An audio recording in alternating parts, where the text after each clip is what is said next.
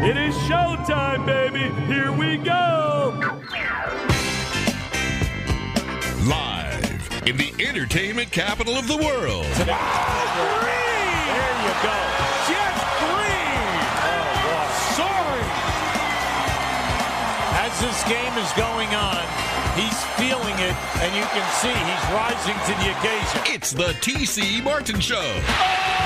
Awesome, baby, with a count of the leg!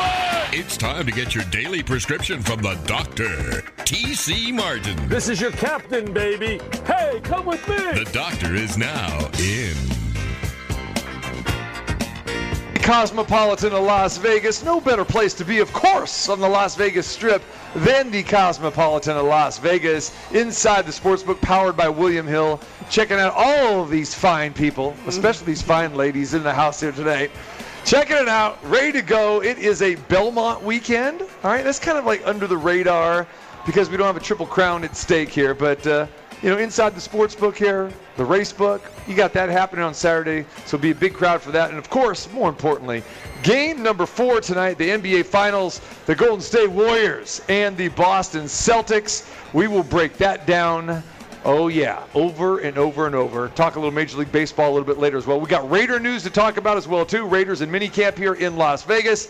It is the T.C. Martin Show, of course, streaming live wherever you may be, tcmartinshow.com. And joining me today, a pair of my very favorite local media personalities. And I had to bring in my man, B-Sal. Brian Salmon joins us. That's right. He's got my music. And he's also appearing with Belle Biv DeVoe at a joint near you anytime. The fine sports director at News 3 here in Las Vegas, Brian Salmon. B-Sal, what's happening? My G. TC Martin, hey, thank you for having me on, man. I'm glad to come down here to the Cosmo and do it actually in person. Yeah. I can actually look in your face. Well, anyway, I can look in your face when I'm talking to you, man. Yeah, it's good. Yeah. We've had you in studio a couple times, and we've had you here, but it's been a long time since you've been here because Friday's kind of a tricky day for you. I get that. So yeah. I appreciate spending some time. Yeah, man. I mean, it's a long drive, but anytime I get to get on the radio with you and I get to talk with you up close and personal, man, you're my guy. So, I appreciate you inviting me down. I appreciate it, brother. And I know you love the atmosphere of the Cosmopolitan as well. Is there a better spot to do a show from? Man, I wish that we could do broadcasts from down here. Yeah. Anytime I get a chance to do remotes, if I can do something like this at a sports book, and I can dress like this. Yeah, I wear shorts in a Wu-Tang T-shirt. I'm good. He's Wu-Tang today. That's right. It's casual. It's casual Friday. That's right. But of course, you're looking tight as usual. It doesn't matter. And of course, B-Sal, the man of 50 to 60 suits in his closet. I think that's a bare minimum. I think he scaled out. He had a garage sale over the weekend. Got it down from 87 down to about 50. And but always looking sharp on the TV side. There's no doubt he's looking sharp. And even when you're casual, you're looking good, man. I appreciate you, man. You're far too kind, TC, man. You hold your own with me, man. You hold your own with me. Well, I can get dressed up on occasion, but say I don't do it like you because, like, for my radio gigs, I really don't have to get that dressed up. But, like, when I'm hosting concerts and that sort of thing, or boxing, then I'll do the do. I see you. I see you with the fedora, man. I'll do the do. Tilted to the side. You know it. Exactly. So, B-Sal, we got a lot to talk about. Sam Gordon's going to join us a little bit later on, too, as well, too. Sam from the Las Vegas Review-Journal does a great job covering the Raiders, UNLV, and, of course, boxing. Just like it's funny that I always talk about things that, like, Sam covers or I cover, you cover. We all cover pretty much the same thing, which is, like, everything here in Las Vegas. It's not just, like, one specialty, No, you know what, man? That's one thing that I think that at least most of the people that do sports information here in town, they realize that, man, it's just me, it's just Jesse for the most, and we are everywhere. Yeah. The Aces, the Raiders, UNLV, boxing, UFC. We still got to try to do some kind of local stories as well. You know what I mean? It's tough, man. It's tough being everywhere all the time, and then you got to try to have a family, you got kids and everything. Like, come on, man. There's only one Brian, man, but I'm spread thin. But when we really look at this, and like from your perspective, would you rather be in? You're like me. You've been in many markets throughout the country as well. Yeah. I mean, would you rather be anyplace else? No, man. I tell people this all the time, man. Boston is probably one of the best sports markets in the country. It's a top 10 market. I worked there. I was an anchor there. I traveled with the Patriots, did all that kind of stuff. I would much rather be in Las Vegas than to be there. The only other city that I've been in that would be close that I'd love to was New Orleans. Right. Come in, the fan base is absurd. You got the Saints, you got the Pelicans, you got LSU to travel with. I mean, and the people, the food, man. But I need to go ahead and leave those 15 pounds that I gained in New Orleans, man, and come back to Vegas. And I did take some of your tips when I was back there for the Final Four. Yeah. And I appreciate that. And I posted several pictures of the Po' Boys. And, man, I had one of the best pork chops that I've ever had in New Orleans. I'm hungry right now. You're talking food, well, of course, you're the Cosmopolitan. You know we're going to be talking food. Are you kidding? Because I got to get you up here to the second or the third floor one of these times as well, too, as you know. Yeah, no, they have the chicken place up there. Well, you got Hattie B's, which is a great, which is, good. Your Nashville hot chicken. Yes. The hamburger spot right next door is good, too. Holstein's is fantastic. Oh, man, you got Lardo in the grab and go, and then of course Blue Ribbon, which I talk about like just about every week there. The best chicken wings you'll have: steak, seafood, oysters, STK. I mean, the list kind of goes on and on. I'm greedy, man. I need all that. Yeah, that's all you got to do. I need all that. You got to set some time aside. When you don't have to do the honey-do list and all that. Come on down. Let me treat you to a nice meal, man. I'm down, man. I'm down. I'm definitely down. I know you are. Yeah, the Fridays. I'm good now. I mean, the fact that my girls get out of school at this time, so I got the wife picking them up, so I'm good. This is what I like about B-Sal, too. I'll be getting texts from him, or he'll call in during the week, and he'll be like sitting in the car line at his daughter's school and said, hey, and you'll start chiming in, which is beautiful, man. That's great. I appreciate that. I have to, man. Like when you invite me, I try to come on at all costs, if I'm doing something. Which I'm generally doing something. I rarely get a chance to sit on my butt and just chill and watch the big screen at the house, man. Right. Which is what I wanted, which I'm doing tonight. Yeah. There it is. Man, Game 4, Warriors Celtics. And I had said yesterday, I'm going to stick by this. I want to get your opinion on this. We'll get Sam's later. All right. Is that I think this is definitely the most important game of the series. People want to talk about Game 1. They want to talk about Game 5. Ultimately, of course, a Game 7. But right now, in this circumstance, this situation, Game 4 is so important because it could go from 3-1, and then you might want to just turn off the lights. But it goes 2-2, then all of a sudden, not only Warriors are back, but advantage Warriors with 2 of the 3 remaining games potentially on their home floor in San Francisco. 1,000%. If they lose this game tonight, it's not completely a wrapper, but it's a wrap. Yeah. You know what I mean? Yeah. But if they win tonight, then the pressure goes on Boston a little bit. Boston actually will have a little bit of pressure because they've been, coming into this series, most people picked the Golden State Warriors to win this series. So they, Game 1, playing with no pressure. They came off a 7-game series against Miami. No one's expecting them to do well. They're in Oakland or San Francisco. And, they've been playing with no pressure at all. But if they lose this game tonight, then we start to see like how good Jason Tatum and Jaylen Brown are really going to be, man. I can't wait for this game, but they got to come through. They got to come through tonight, but don't you get the feeling they are going to come through tonight? Honestly, what's your gut tell you? I do. I think whoever wins tonight's game wins the series, in my opinion. Okay. Because if the Golden State Warriors win this game and they make it a series, then I can see them going on to win the NBA championship. But if Boston wins, I can see them actually, obviously going on to win. Isn't it funny how the narrative changes game by game? Hilarious. It really is. I mean, after Game 1, the way the Celtics came storming back, I was like, wow, look at this Boston team. They're for real. And then, you saw Steph Curry shake his head after that game when he's walking off the floor. And it was like, don't worry. We got this, and then boom, the explosion happens in Game 2, specifically that second half where the Warriors went crazy, and then all of a sudden now you're going back to Boston, and it's like, okay, Warriors are back. Boston has struggled, on their home floor, and then what happens the other night, B-Sal?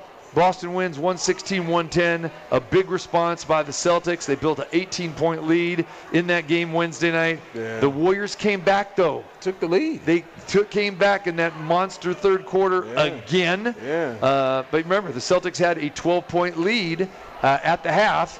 And for the first time in my lifetime, and I think I can say this for you and everybody else, we saw a 7-point possession. Have you ever seen that before? No, I can't remember ever seeing that before. I was at the station. I was at work in my office, door closed, yelling, yeah! I was going. Right, me too. I was going. I wasn't home doing that. A 7-point 7-point possession. That was bananas, man. Yeah. Curry was doing his thing. All the narrative about Curry in the playoffs and not performing and blah, blah, blah, I don't want to hear anymore. However, we need Steph Curry as fans or people that are, kind of cheering for the Golden State Warriors. Steph Curry, I need him to get a 40-point game. Yes. A 40-point game. He would have had one in game number 2 if they didn't sit him down, because he didn't even play the fourth quarter. Correct. He had, 29, I want to say? Correct, yes. So I think he could have gotten up to Played 29 minutes in that game. and he had 29 points. Yeah. Yeah. 29 minutes. See, so exactly, which is good because he needs a rest because obviously in game 3 they played the heck out of him. So I need a 40-point game from Curry, and if you can give him that tonight, and Draymond Green, if he can actually go into the building and play, if he actually goes into the building and puts on his uniform, actually plays with his team, then I think something can happen tonight. And that's what I'm talking about. The narrative changes after every game. And so for the last 2 days, it's been Boston, Boston, Boston. There are a lot of people that are just writing the series like it's over already. Because, again, it's like I said, the Janet Jackson scenario, what have you done for me lately? People they always just, it's like, oh, wow, like that's going to continue to happen here. There you go. Nunchuck, we're calling you. What have you done for me? Look at you. I like the pull. You like that? Yeah. That guy. Olden Polynice. You remember OP, right? Of course, man. So OP was on yesterday, and that interview is on the homepage on the website. You go check that out, tcmartinshow.com. He was adamant, and he says, the Warriors are winning tonight. There's no question Golden State's going to win. They're still going to win the series. People are going crazy. Yeah. And I mean, he just stone cold prediction Golden State's winning, like it's a no-brainer that they're winning tonight. And he made some great case and points there by saying, that Golden State always bounces back. The numbers back that up. Yeah. Boston, very inconsistent. We've talked about that before. Following up losses. Here's a stat for you. This is a crazy stat. All right. Boston after a win, 3-6 in the postseason. Wow. Golden State after a loss, 5-0. Yeah. Right. Wow. That's a heck of a stat. Boston after a loss, 7-0. Yeah. So, yes, this thing is destined, it seems like, to go a 7-game series here. But it is just funny that for the last 48 hours, we've just hearing Boston. And they did. They dominated the Warriors. They nailed them in the paint. 52-26, they outscored them in the paint. Block out. How about the boards? Block out. 47-31, Boston out-rebounded Golden State in game number 3. That was terrible. It was driving me crazy. I mean, I get that Williams is tall and he's long and everything else, but block out. To what Draymond Green said after the game that he played soft, he did play soft. Looney, as good as he was in the series against Memphis, he has and against Dallas, he's been terrible. I mean, not necessarily terrible. Well, he's been a no-show. He's been, because he set a standard to how well he had been playing Game 3, in the playoffs. yeah. And I don't know how many minutes that he actually played in Game 3, too. It seems like his minutes were down in Game 3. He had, I want to say, 4 points. Yeah. Draymond had 2, and he had 4. Mm-hmm. I mean, he was rebounding like a monster. But the big thing is, a lot of people are saying, put in Kuminga. What's going to they need some size. And put in Moody as well. I'm really interested to see what Steve Kerr does. I don't think it's, hey, the sky is falling, we got to change everything that we're doing. But they do need to do some things better. If Draymond Green just shows up and has a halfway decent game, they could have won Game 3. Oh, there's no doubt. Looney, 16 minutes in that game. And the stats actually weren't that bad, B-Sal. He had 6.7 rebounds and 3 assists. So Looney actually has shown up. That wasn't half bad, yeah. There were some good numbers, but he wasn't really on the court much, aside from starting the game and then starting the third quarter when the Warriors kind of made that run. And Looney is a key piece, and so many of these guys, that role players, the guys off the bench are key pieces. Now, I'll tell you who really didn't show up. I know you guys. Yes, he did not. Gary Payton II didn't show up. Oh, I thought you were going to say Jordan Poole. Well, that too. But Payton, I mean, from the way he came in, like in Game 1, it was like, okay, this guy's back and everything. But Game 3, he really didn't do much at all. Yeah. A lot of guys like that. But the Warriors, they go deep, as we know. Yes. Offensively, we don't need GP2 to do much. Right. But we do need him to you got to get down, man. Sit in the chair. He's got to lock down and play some D, man. Sit in the chair, That's why man. he's there, right? Yes. And they got to stop.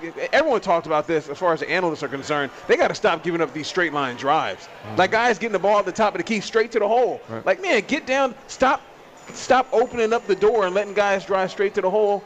Get down and play defense. And if you're a hooper, man, you know how to get down and play D. Yeah, yeah. I mean, you know what I mean? Like, you D up, man. Like, yo, you're not getting by me. You're not getting to the rack, man. That's what you do if you're a hooper. Right. So they need to do that tonight, man. I need somebody to play some defense tonight. Play some D. And it's really got to start with Draymond Green, too. It really, because he needs to show up. He needs to actually go into the arena and play with his team. Yes. And it seems odd that we're saying that he did not do that in Game 3, but you can make the argument, B-Sal, that he was the worst player on the floor in Game 3. Man, that's not even an argument. Right. I think that's a given. Yeah. Like, literally a given. And think about what we're saying here. I mean, we usually would not say that about it. You can say what you want about Draymond, about the attitude and the complaining and being one of the most hated guys out there. I understand all that sort of thing. But the bottom line is he usually shows up, and you're not going to get the scoring from Draymond Green that you got, back in 2016, okay, where he put up 27 points in a game. You're not getting that, but that's okay. But you know what? You're not supposed to get that out of him. You weren't supposed to get that out of Dennis Rodman back in the day. No. What you're supposed to get out of Draymond Green right now is rebounding. I'm going to give you some numbers here. And Game 1, yes. Game 1, 11 rebounds. Game 2, that's where he's supposed to be, right? Yeah. Game 2, 5 rebounds.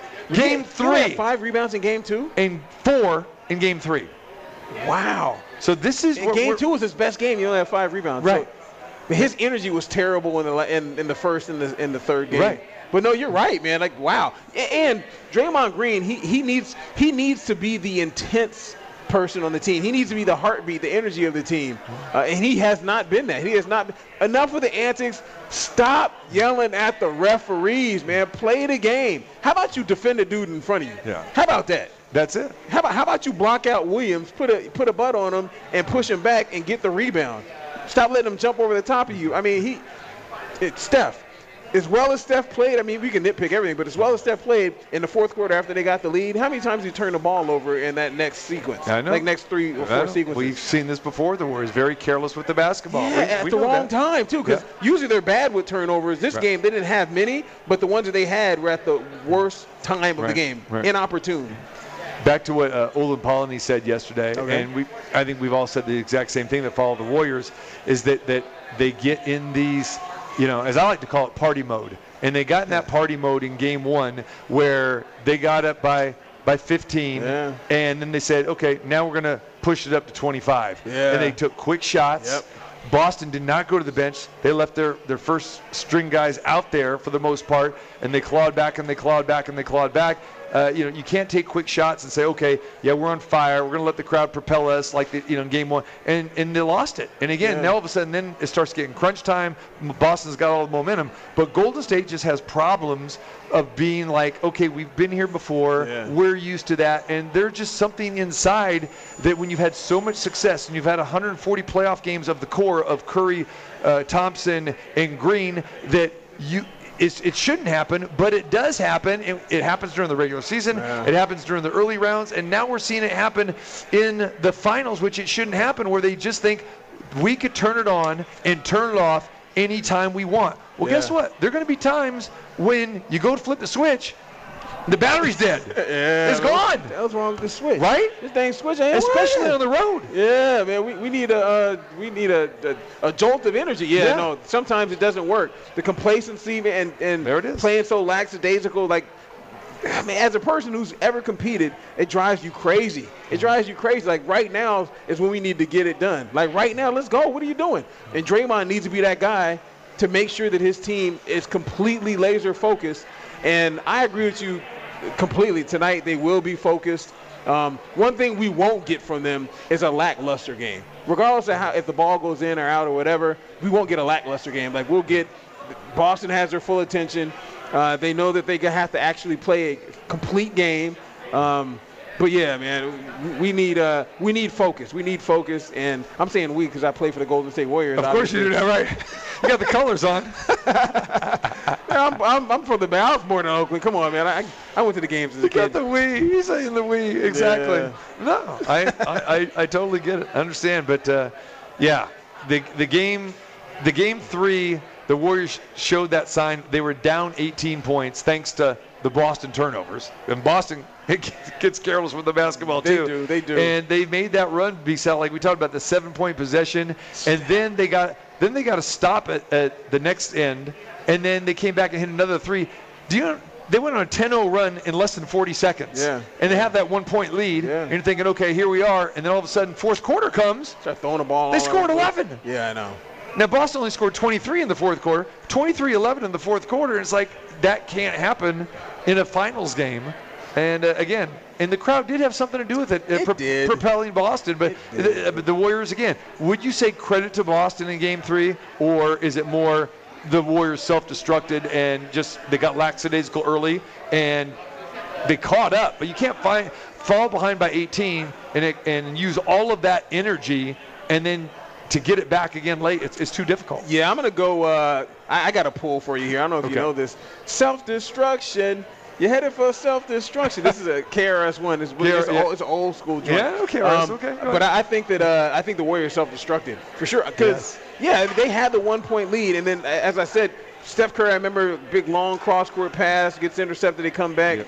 Yep. They started playing terribly. For some reason, they believe as if they can hit the Boston Celtics, and Boston's going to give up. Or they're going to fall down, like, okay, you got me, man. We're done. That's not going to happen. If you hit them, you got to keep hitting them. Right. It's one of them Michael Myers, man. They're not dying. You have to kill them. So, I think that the Warriors self-destructed. And I will say this.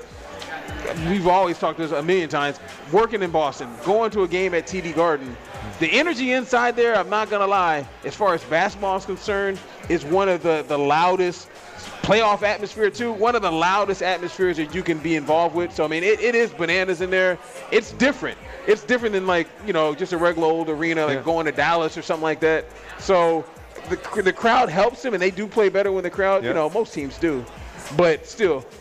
Nunchuck. It took you a while. I can't hear it. I can barely hear it. I don't have my headphones, but yeah, that's one of my songs. Right. Anyway, got me off track. Self-destruction, baby. Man, the crowd helped them out, but the Warriors self-destructed. Yeah, and that's what the Warriors do. With the knife, little Kumo D. Hey, yeah. My guy Kumo D. You gotta love it. Yeah. I keep saying I gotta have him on. Gotta get Kumo D He's a on. legend, man. Oh, he's my guy. Yeah. I remember you told me that. Yeah. Especially when he puts on the yellow suit like you do. Yeah. Not so much a suit, but he'll go with the yellow pants and the yellow shirt. And it'll be leather. Yeah, right. And a 100-degree day, too. I'm not wearing leather. Exactly. I'm not a comedian.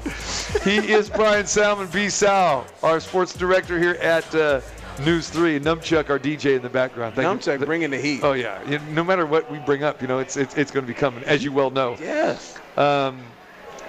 The big three for Boston. And before we get into the big three, because this is where I wanted to go, and then you went off sideways talking about, getting your KRS-One there. Yeah, self-destruction. Yeah, beautiful. You were in Boston. TD Garden was there and went up. You never got a chance to go in the old Boston Garden, did you? No. See, I want to talk to someone who actually been in both to see what that is, because I know that was a true home court advantage, especially in these days of the summer in June when it'd be like 110 in there because they didn't have any air conditioning. Yeah, like down below and I heard about the dead spots on the parquet floor and all that sort of thing. So, yeah, they've got a very modern arena.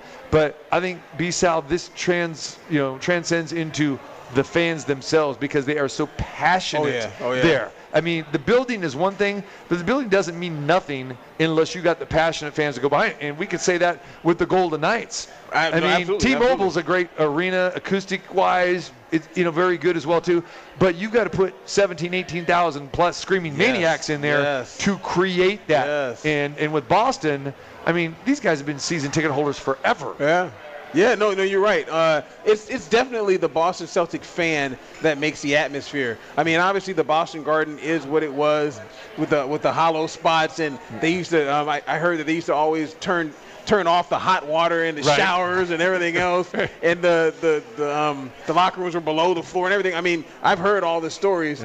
And I can tell you this much: I remember pulling up. It's at the same spot for the most part, but I remember it was my first or second time that I pulled up to the Boston Garden when I was working there, and I parked, and there was a dumpster outside, and there was a rat probably like a foot long. literally like a foot-long rat. Oh my goodness. So I'm sure like downstairs, they had mice, all kind of stuff down there. But yeah, the atmosphere in Boston is absurd, man. The fans are very, very loud. And as you know, like New York and everywhere else, they're very knowledgeable as well. Yes. And they know they play a huge part, as do like the Golden State Warrior fans in Chase, and they did at Oracle as well, man. So it's part the arena, because Boston is still the Garden, TD Garden, but it's still the Garden. Right. But Boston Celtic fans, man, they're loud, they're obnoxious, they're 1,000% loyal to their team, and they get after the opposing squad, man. And that's the thing too. And you're a Bay Area native, so you know what I'm talking about. When the Warriors moved to the Chase Center, there was a lot of that talk, and of course it didn't help. The very first year they moved there was during the pandemic. They couldn't have any fans, and then even the last season, for the beginning, they had fans, but not very many fans. Yeah. And a lot of people were knocking and saying, okay, when these finals happen in San Francisco, the Chase Center, what's that going to be like? It's not going to be the same as Oracle or before Oracle, same building, in Oakland there, the Oakland County Coliseum Arena, and that was some raucous fans. They did not retain a lot of the season ticket holders from Oakland to San Francisco because they got priced out. Because when they built that new building, and as you know, there are some people that live in the East Bay, they do not want to cross the Bay Bridge and go into San Francisco. So you got South Bay people that will, now go because it's a shorter drive and that sort of thing. They don't want to deal with the bridge, traffic and all that kind of thing. Parking, $9 million. All of it, yeah. I mean, so, and in the beginning, people were going, this really isn't the same. But I think for these finals and during these playoffs, the Warriors were undefeated up until game number 1 at home. They've only lost one game. It's now 8-1. The Warriors are on their home floor in the Chase Center. So it's getting there, and at least if you're watching on television, both Boston and San Francisco, the floors look similar to the old school. So you kind of you don't lose that. So I think that's a good thing. If they would have tried to change colors and do all this other nonsense, it would have driven fans away. But the bottom line is, I've been in that Chase Center for the NCAA tournament, and it was hopping in there. Was it? It was hopping. Here it's really nice. And too. I know several of my friends and stuff who go to Warrior games regularly. They say, no, it's just as cracking. That's what I hear too. So it's just like you said with TD Garden. I know that's the same way too. But you got to try to recapture that. But it really is about the fans. It's about the fan base getting back in there. And I say one thing. I think Boston has really kept the fans from the old Boston Garden to the TD Garden, where the Warriors kind of lost. Because it's a different type of fan. It's a different demographic, man. No, you're absolutely 1,000% correct. I mean, Oakland is much different than San Francisco. Yes. You know what I mean? Oakland is even going back, Raiders, Niners. I mean, totally different crowd bases. Man, you think Black Hole and you think 49er fans. You know what I mean? Yeah. So it's definitely more bougie, so to speak, in San Francisco because, the price of a ticket is $1 gazillion and parking is bananas. Yeah. And, living in the San Francisco cost of living is absurd. It's one of the highest in the country as opposed to living in Oakland, even though it's been gentrified and everything else. So, matter of fact, I just talked to a kid. I'm bringing this up, but I talked to a kid who is from Oakland. He's a musical artist, rapper / singer. First person signed to the Golden State Warriors record label. Oh, wow. They have a record label, right? Yeah. I had him in studio yesterday. I did an interview with him, and he performed in Chase Center. But he's from Oakland, so he's been to the Oracle and everywhere else. And he and I were talking about it, and he said the exact same thing you're saying. It's like, man, it's completely different going to a game at Oracle as opposed to going to a game at the Chase Center. So, and mainly because of the fan base. Like, people being from Oakland, you don't want to go there. Right. Like, it's not our team anymore. Hey, if you want to support the Golden State Warriors, you're from San Francisco, come to Oakland and support us. But now it's the other way around, and people from Oakland like, man, I'm not going to. See, I don't understand that mindset or that logic because where did the Warriors originate? San Francisco. I thought they originated in Philadelphia. Well, yes, of course. Okay. I mean, yes, they did. Okay, but I'm saying when they came to California, they're first in what San were they Francisco? called? The Golden State Warriors. They haven't changed their name because they're representing the state. San Francisco. Heck, they used to play in San Francisco. Dude, they used to play at USF at the old War Memorial Gym. They used to play at the Cow Palace back in the day. Okay. And then they moved to Oakland, and people in San Francisco were a little burnt about that. And it went to Oakland, and then they built the legacy there and all that. Matter of fact, you go back to that Rick Barry team of 75, they ended up playing those games at the Cow Palace because the Oakland Coliseum Arena was booked. They were playing in the Cow Palace back in those days. Wow. Yeah. I didn't realize. I didn't realize that they actually But here's my point, is like it's the Bay Area. Yeah. Okay? The Golden State Warriors. They're not the Oakland Warriors. They used to be the San Francisco Warriors, then Golden State Warriors. And so there's got to be this thing there. How about that? That is a good point. I didn't even know that. Because people in San Francisco used to go to Oakland all the time for those games. Yes, as they should, because the game. But Oakland people are they're upset. That's what they are. Well, it's not like over there, and they love their team. Because they lost their team, so to speak. I know. But how about this? How do you think San Francisco people feel about the 49ers being in Santa Clara? Do you think it's the same thing? To a certain degree. Do you think they're like, man, I'm not going to Santa Clara. The game should be here in San Francisco. It's partially because you're talking about bougie. I mean, you go back to the old Candlestick Park, man. I've been, there you go. Sometimes you take your life and go to both the Oakland Coliseum as well as Candlestick Park, man. I've seen some fights at those parking lots. This is true. Too. But anyway, there's some of that. But again, you're kind of you're still South San Francisco from the stadium around going to Santa Clara. I don't know, but it's bougie. So there is that element. But I think football's a little bit different because you're not going to games, 2-3 times a week. You're not going to 41 home games. Football, you're going to 8, maybe 10 preseason or playoff. You know what I'm saying? So I think that it's not apples the same. and apples? Okay. There you go. Right. I don't think it's really apples to apples. Gotcha. I wonder how San Franciscoans feel about that, though. Because I don't necessarily know, but I wonder how they feel about that. They do. There is that fraction that feels like, man, Santa Clara, why move them out of there? It's too bougie and this and that. And it's more expensive. It is.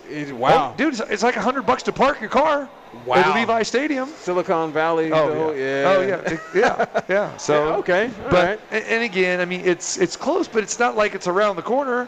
I mean, it's like a 45-minute drive for a lot of people. Go to Santa Clara. It's weird when teams do that sort of thing. Kind of off topic, but it's weird when teams do that sort of thing. Like for instance, Dallas moving from Big D, Arlington to where they moved. It's completely a different part of. It's not in Irving like it used to be. It's far away. Right. And I know people down there felt some kind of way about that. Sure. You know what I mean? Yeah. Good point. It's weird when teams they move away from where they're supposed to be at. You know what I mean? It's so to speak. Yeah. But regardless, I hope that when the games get back to San Francisco, that they have the type of environment needed for the Golden State Warriors to perform well. Final thing on this, since you were there, but the Patriots play in Foxborough. Yeah. What is the distance there? Oh, my goodness. And from what I hear, it's not an easy drive either. It's Foxborough. Well, from where I worked at the Fox station in Boston, and it's in Dedham, which is outside of the city. So if from my station to Foxborough was closer than coming from the city to Foxborough, it's almost in between. Okay. It's probably 25 miles outside of Boston. Okay. Like it's a long drive from Boston to get to Foxborough. It's out in the middle of nowhere. Like literally, it'd be like. It's like you're going to a college campus. With some of these. It's like if they put Allegiant Stadium in Boulder City. Okay. Which is still closer than where Foxborough is. You know what I mean? Yeah. It's and the good reason they don't call it the Boston Patriots. I guess they call them New England, so it's kind of New England-ish. But they're nowhere near. So if I'm jogging my memory here, and again, it's closer to Providence. Oh wow! They will fly into Providence to go to. You're right. Yeah. Okay. So I think the first team that actually did this, and I could be wrong here, but just it pops in my mind here. The first team that started building the stadium outside of their city limits. I know where you're going. Detroit. Exactly. Yep. Exactly. Yeah, I heard about that. Auburn Hills, right? I heard about that. And then you have the Pontiac Silverdome for the Lions. But, the Tigers always stayed in Detroit. But, yeah, the Pistons. They felt some kind of way about it. I know people Pistons in Detroit went to Auburn felt Hills. some kind of, They hated that, didn't they? That wasn't close. That was a bougie area. I've been to Detroit, but never been to Auburn Hills. Yeah. But I heard stories that they hated. Like, people in Detroit were like, what? Well, exactly. So it's exactly what you're talking about. Going back 30 years ago. Yeah. There it is. Good pull. Another good pull. All right. I'm pulling, baby. Nunchuck's pulling the jams. I'm pulling some stats or whatever, some thoughts, and there it is. And B-Sal and I can talk NorCal all day long. No history, question. man. We have the most meaningless knowledge in our head, sports knowledge that we can pull. Sports and music. That's it. We got that going. All right. We are live at the Cosmopolitan of Las Vegas here on this Friday afternoon. Brian Salmon, sports director over at News 3, is in the house. We'll talk more NBA Finals. We got Raiders news to talk about as well. Sam Gordon's going to join us at the 3 o'clock hour. So don't you dare go anywhere. Come on down, say hello, see the show. We've got listeners that are popping here writing us notes. I appreciate that as always. That's dope. Always That's cool, man, here at the Cosmopolitan of Las Vegas. Back with a little bit more here on this fun Friday edition. Hey, this is Steve Heitner, and lucky you're listening to the T.C. Martin Show. That's gold, baby, gold.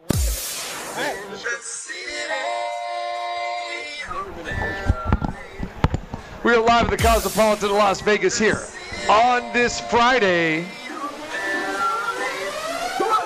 Forgot to put the sign up today, B-Sal. Where's the sign? I know. I don't know. A Nunchuck. We got to take our picture by the sign. Exactly, Nunchuck. You forgot to put up the sign. Is he did he come down and then go back to the yeah, studio? but you know him, he's always like, sorry, buddy. He's like, you people, you TV people, radio people. You. Look at this, B-Sal. We got the Warriors little theme song, the starting lineup music going right now. You know that? Yeah, okay. At guard from Davidson, number 30, Stephen Curry. I should have asked him to pull my guy Mazin. It's Mayzin. That's the kid that I was talking about. That's the first artist signed to the Golden State Warriors. He shot the video at Chase Center. He's walking around the court. Steph Curry gave him a jersey with his name on it. Amazing. He's got his face in this video in the big screen outside of. It was really dope. Like, it's really, really dope. And you had him on yesterday. Yeah, I played basketball with him. That's how I met him, just hooping. B-Sal's got game. Man, if he were here, he would tell you, because I done dropped a whole bunch of threes in his face. Wow. Your name actually came up with me at Aces practice last week as well, too. One of our fellow local media personnel. Okay. And I already know who it is. You do, don't you? Yeah, Kevin. Yeah, exactly. Yeah, exactly. Kevin Martin, no relation, by the way. Yeah, no relation. But she was saying that I'm tired of hearing B-Sal, talk about his hoop game on your show and everything. It's like, I said, we should need to set something up. She goes, I've been trying for a while. No, she don't let her talk. So what's that all about? Kevin's talking out the side of her neck. That's what we call that. You've heard that before. Do I need to get both of you guys on the show at the same time? Please, I try to link up with Kevin. Yeah. What's the deal? She's a former hoopster. She's a former player. I know. Very good, right? I know. Yeah, and she's got a pretty nice looking jumper.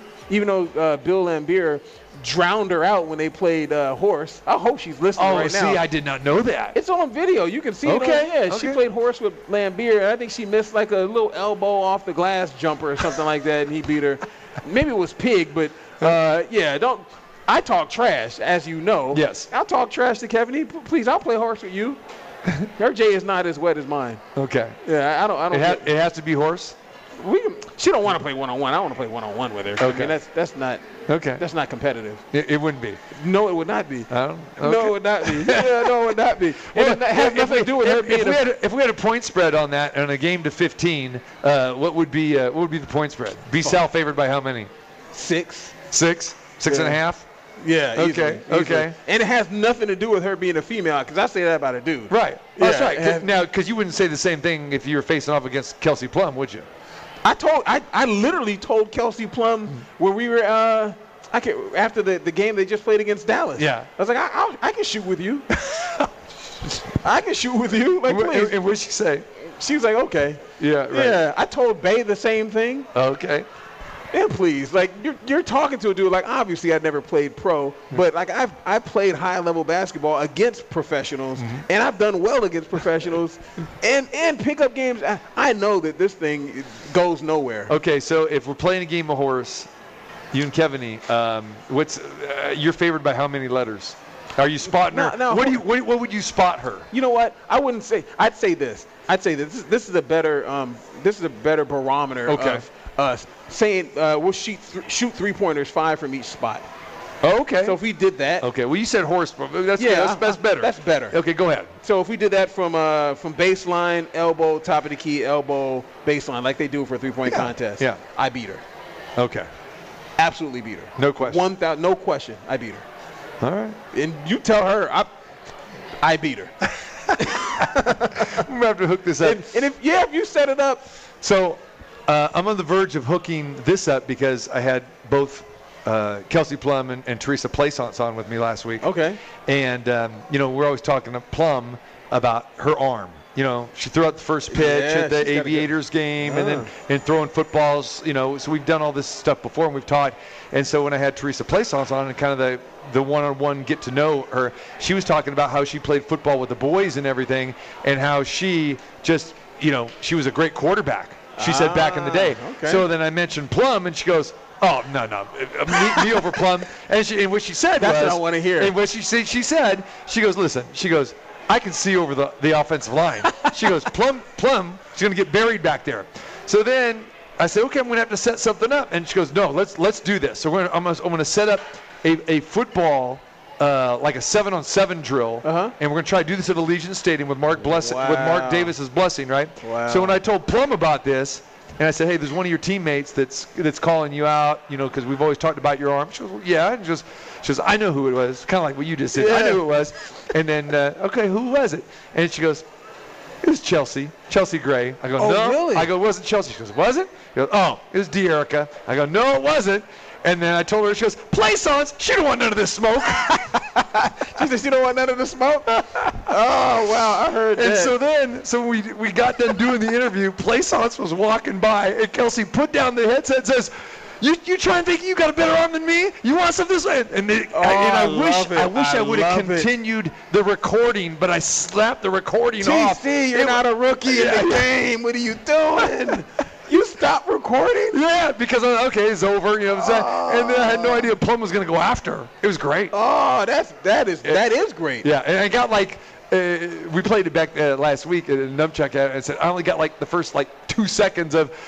You think you got me? And then, well, I wasn't expecting that we're going to go, they're going to start jawing at each other. You got to use your peripherals, man. You see her walking by, and you know how Kelsey is. Yeah. She's crazy competitive. Yeah. And she talks trash. You see the looks and all that stuff when she's on the court. Oh, that's great. That's great. We do love our aces, though, don't we? Of course, man. Of course. Yeah. You saw that I posted the one-on-one that I had with Kelsey after the game against Dallas. She granted me an exclusive little one-on-one after the game to kind of talk about her, her career high and meeting Tom Brady and everything else. Right. And when she walked up to me, she's like, I'm only doing this because it's you. I was like, that's my girl. KP is good people, though, man. She's really good people. She didn't happen to mention she just left me up the post-game show before. Then she went to you. She didn't say that though. She went in and showered and then she. I know. Yeah. And I had basically had to beg Jiggy to get it. Oh really? Well, I was like, hey man, we're doing our Sunday show. This will be my interview. Yeah. I'm not asking you to bring. And your timing was perfect too. Career high. Ty's career high. Perfect. Exactly. Yeah. Exactly. And I've had KP on a number of times. He's brought her down. He brought her to the studio. You saw when she had her gold medal with Jackie Young. Yeah, no, that was beautiful. Man, that was dope. That was great. Yeah. Yeah. So I've met her brother and her parents. They have been at a game. Mm-hmm. And I remember talking with them. Her brother is like a fireman or something like that. He's all shredded up. Right. I'm like, this dude, man, really? That's what the whole family looks like? Yeah. I don't know if I told you this story. Eric Allen, whom you know, played for the Raiders. Right. He's from San Diego, which Kelsey Plum is from San Diego. He said that the first big recruit to come out of San Diego, Kelsey Plum's dad. Really? Yeah. Okay, I did not know that. Yeah, he's like, her dad was the first big recruit to come out of a big-time quarterback back in the day. Okay. Good. Well, we know Plum comes from an athletic family. Yeah, exactly. And she is just phenomenal. And then I really am so glad for her and De'Erica Hamby that they are getting the opportunity to start because they've always wanted to start. Yeah.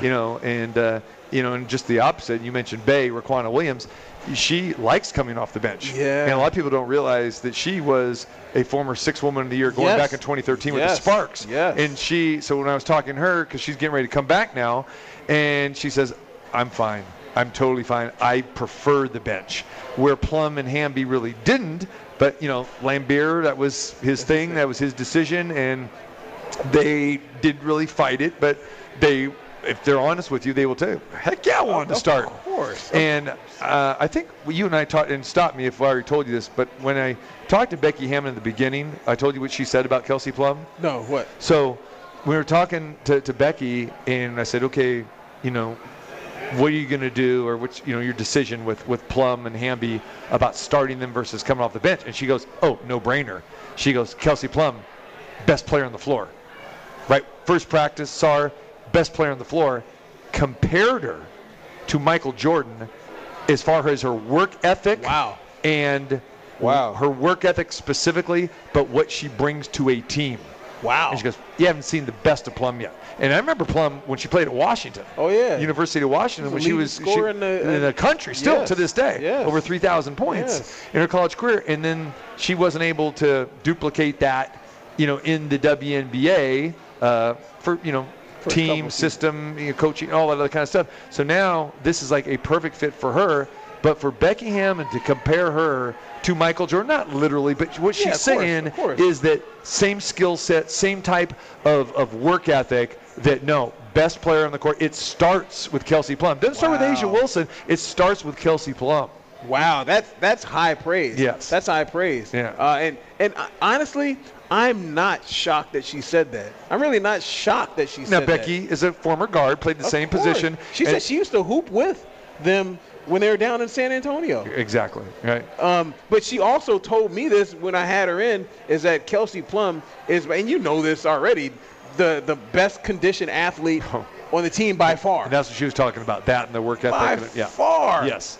And Kelsey will tell you that she's. You remember after the first game of the season when they went to Washington, he's like, hey, I think I'm the best conditioned athlete in the game. Right. No disrespect, but man, I was worn out having to fly across the country and blah blah blah. So, and she is. I mean, fact. Her and Jackie Young. I don't think I've ever seen either one of them breathe hard. Yes, I'll throw Hamby in that mix as well too. Yeah. I mean, she's just, she's a heck of an athlete. Tremendous athlete. Yeah. And she, that's why I call her the de-energizer, because she's just up and down, and you love that. But no, I'm glad for both of them that they're getting an opportunity to start. And again, Aces with the best record in the WNBA at 10-2. Yes. And B-Sal, the only team that has they're starting 5 all averaging in double digits. How cool is that? I mean, yeah. How cool is that? And I mean, they're starting 5. I mean, they're hoopers. Yes. They're all hoopers. And they're doing this without the person you were talking about earlier that is a former 6th Woman of the Year. Mm-hmm. She hasn't even played this season. Right. Bay is one of my favorite players on the team. Yeah. After having her in studio and kind of picking her brain and seeing what she's like, she's real quiet, but she's a hooper, and she's good people. Yeah. Her Jay, she would just thrive in this system. She hasn't had a chance to even play this season. She played one game. She got 14 points. Yes. In limited time. Come on, man. Off the bench. Man. That one game, then she got hurt and re-injured it again. And so it's forced Becky to play the rookie. I can't remember the rookie's name, the smaller rookie that can shoot. Asia Shepherd. Yes. She kind of forced her to play her, even though she probably shouldn't be getting the minutes right now. Correct. Yeah. Those are the minutes that Bay would be getting, and right. Sid Colson, honestly, would be. Bay would be getting those minutes. Yeah. As soon as they get her, woo! And she should be ready to play tomorrow night in Los Angeles. Play it now? Yeah. Oh wow! Yeah. And Jackie's supposed to be back too. Good. Yeah. The time frame there, they weren't sure how long it was going to be, but yeah, they'll be back. And with all that we've said about Kelsey Plum and how well she's played this year, and she's been hooping, she's been a player of the week, the reigning player of the week in the Western Conference of the WNBA. Jackie Young's played better. It is amazing. It is no, and I'm laughing and shaking my head because I'll admit, I mean, I was one of those guys when Bill Laimbeer drafted her #1 overall. It's like you had Arika Ogunbowale and others that you could have had, her former teammate at Notre Dame, who was just a light-up scorer. And Bill said reach. her game is just so complete. She's going to lock down the best defender. She's going to get in the paint. She's going to be physical, and it's taken Jackie time because, again, you know, she had to work out the kinks of her shot. Her shot was too flat. It was a line drive. Yeah, that changed dramatically during this past offseason. But like you said, one of the best conditioned athletes, just, again, ultra focused. And what she's doing is, like, amazing. And I can't even say that I saw that coming. No, I don't think anyone saw that coming, honestly. No. Leading scorer, averaging 19 points for the Aces. The leading scorer, more than Asia Wilson, Kelsey Plum, and Chelsea Gray. What is her? Yeah. I wish I knew what her shooting percentage was. Who? Jackie Young. Jackie? Because besides that one I don't have it off game, the top of my head, but besides that one game where she had an off night, she had to been shooting like 55-60% from the field. It's there. You're right. I mean, she has been hooping. Man, I've really been impressed with how. And this is the thing that cracks me up about Jackie Young is the fact that if you look at her face, you don't know if she scored 35 points or she scored 2 points in the game. Right. Right. She gets a half-court shot. Yeah. Okay. And a lot of the media, they look at her and say, well, she really doesn't give us much because she's, like, very monotone. But that's just her personality. That's just how she is, man. That's how, and she's a perfect fit because she's never going to complain about her minutes. About anything. Like you said, the success. She could score, 26 one night. She can score 6 the other. Her demeanor will be identical. The same. Yeah. The same. Yeah. It's she never gets too high. And she doesn't really get too low. You can see every once in a while she'll be upset if she misses a shot or something like that. But yeah, Jackie Young, I'm a huge Jackie Young fan. I've had an opportunity to just kind of talk to her and whatever. I did one of her first interviews. 54%. Yeah. That's good to hear. I mean, for a guard, it's insane. Are you kidding guard? me? Yeah. From three-point range, she's got to be shooting at least 40 to 50% too. Throw this in there, B-Sal. It's not like she has uncontested shots. She's driving in the lane, shooting over bigs. Yes. And again, now she's added a three-point arsenal to her game. How about the left hand too? Exactly. Yeah. So that percentage is incredible. If you know basketball, it's incredible. For a guard. Yeah, for a guard. I've always said this, and I'll say it again. I appreciate you covering the Aces. You're one of the few guys in town that covers it. And for fans who, especially here at the Cosmopolitan, a lot of times we get a lot of tourists that may be from other cities. I want you, from your perspective, if people haven't seen an Aces game, why they should go. Well, I appreciate it, TC. Thank you for, I do my job, but I do it and I enjoy doing it. Like, I make sure that I'm the only sports director that you see at Aces games, honestly. Yeah. You know what I mean? Which is not a knock on anyone else because everyone has, bigger sports departments in our market than here, but than me. But yeah, the Aces games, man. I tell everyone that wants to listen that it's one of the best tickets in Las Vegas. One of the best tickets in Las Vegas. Who cares if they don't have 5,000 people in the arena? Sometimes they will. The energy and the excitement of the games will rival T-Mobile Arena with 18,000 people in there, and that's not hyperbole.